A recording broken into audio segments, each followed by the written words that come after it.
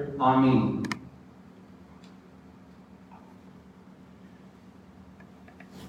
When we look at the book of Genesis chapter 12, we see that there are three promises given to our father Abraham.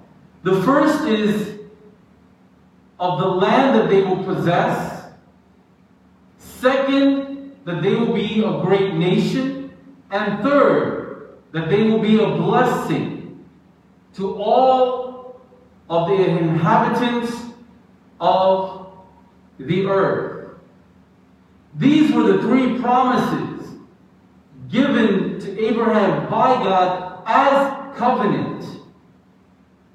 Now, in the old age that Abraham was in, as well as his wife Sarah, it could have been easy for him to disbelieve, to be discouraged, that the God of the universe, which had spoken to him, how could he ever bring this to pass? How could he ever do this in my life? How is this possible? That is something that each one of us goes through. We face challenges in our life. We become disbelieving. We become sorrowful. We become frustrated. We doubt God. But the Bible says that Abraham was not like that. The Apostle Paul speaks to us today in Romans chapter 4 that Abraham's faith was unwavering. He had strong belief that the promises that God had given to him would come to pass. And therefore, it was counted unto Abraham as righteousness. Abraham's faith was unwavering. The word unwavering, we might get an imagery of a wave moving, being tossed to and fro by the wind. Maybe my faith is like that. Like a wave moving back and forth. Not for Abraham. He was unwavering. He stood strong in his belief. And that is why God was able to work through him. Today we remember our fathers, Abraham, Isaac, and Jacob. And through their lineage, the Son of God, Jesus Christ, would come into the world to die for my sin and for your sin, and to bring us eternal salvation. And also that the promises that were given to Abraham are not only for the Jewish people, but we are the people of God. All of us become the people of God. The promises of God are for us today, here and now. In the Gospels, if you look at it in its totality, there are three promises that Jesus Christ gives to all of us. First is that we have a purpose in life. Many people are living in this world without purpose. They don't know that God has a plan for them, that God has a way for them. What is our purpose? Our purpose is to glorify God, to live for God, and to worship Him. We are taking part in this purpose here and right now. Whatever God wants to do into your life, and whatever He wants to do for your family, that He will do. But will you today submit to Him? Will you today say that I want to live for Him? God wants to fulfill the purpose in your life. But we have to submit to Him. We have to be unwavering. we have to be strong in our belief. God will not give your possessions to anybody. He will not give your talents to the person next to you. He has given everything for you, and it is yours alone. No one can take it from you. I look at my life, and I know that those 6 years that I spent as assistant brigade at St. Thomas Unru, it was for me. It wasn't for anyone else. No one could come and take a hold of that. No one could come and fill that position, because that position was for me. In the same way, this position that I am in right now is for me. No one can take that. So therefore, the purposes of God are always fulfilled in our life. You are in the position you are in right now because God is fulfilling the purpose in your life. Don't be wavering around. Do not be disbelieving, but be unwavering and be strong in your faith. Secondly, it is that all the things that happen in your life are for your benefit. Can you imagine that? It's hard to believe. It's so hard to believe that when I was writing this, I couldn't believe it myself. I said to God, I'm going to preach this, but I have a difficult time. See, we're not all perfect in this. And I don't think Abraham was perfect either. But there was something about him, deep down inside his bones, that gave him strength to overcome the life challenges that he was facing and to always believe in God. You see, you make mistakes. We all make mistakes. But the key is, are you going to look at those mistakes and say, this is going to turn out for my benefit?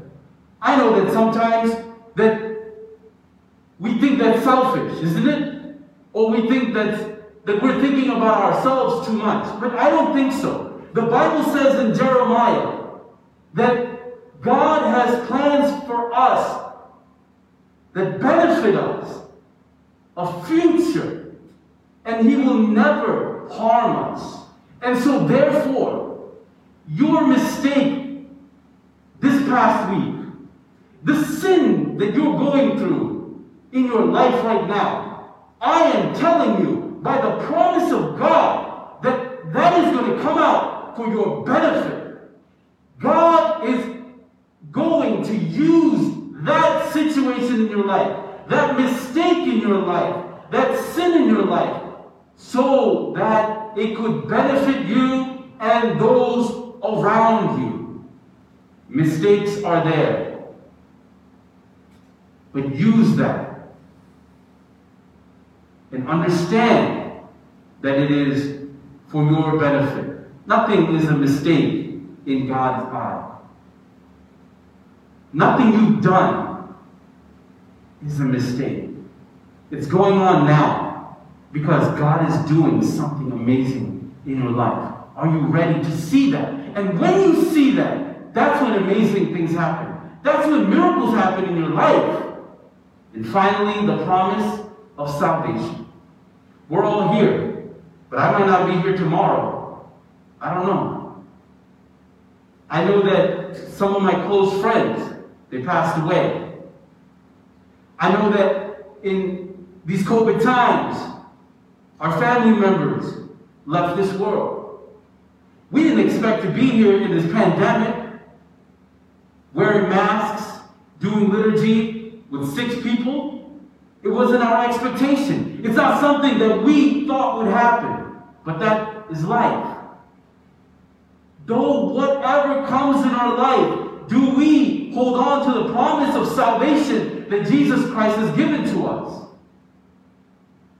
If we leave this world right now, do we believe that we will be with Jesus Christ?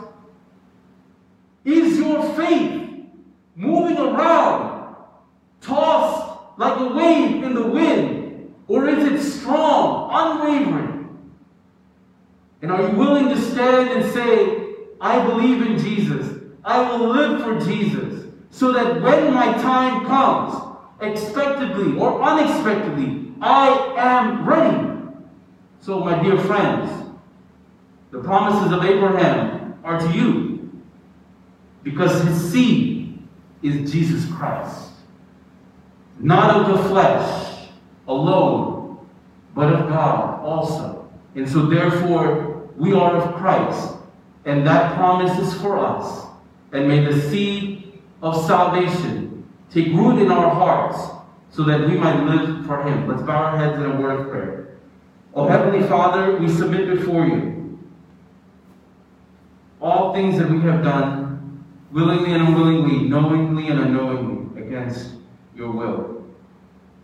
And we know that through the receiving of your precious body and blood, that we will be healed and that we will be made whole.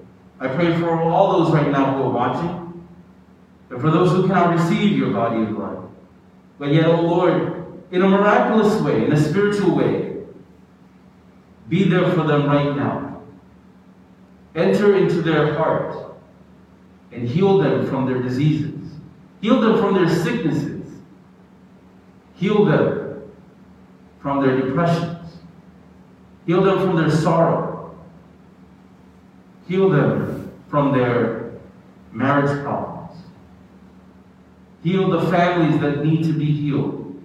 Strengthen our single people, our young people, so that they might live for you in the colleges, in the high schools, and especially when they go to the workplace. Help every single one, O Lord Jesus Christ. For without you, we can do nothing, and we can be nothing. In Jesus' name we pray. Amen. Today we remember His Holiness Basilios Gheevarghese, the first Catholicos of the East.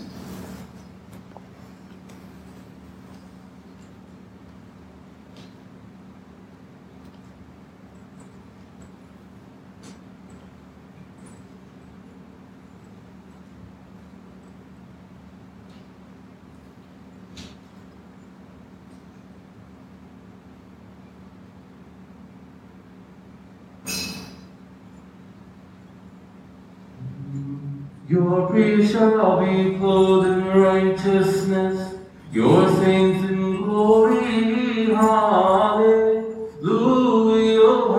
hallelujah. For your servant David's sake, turn not away.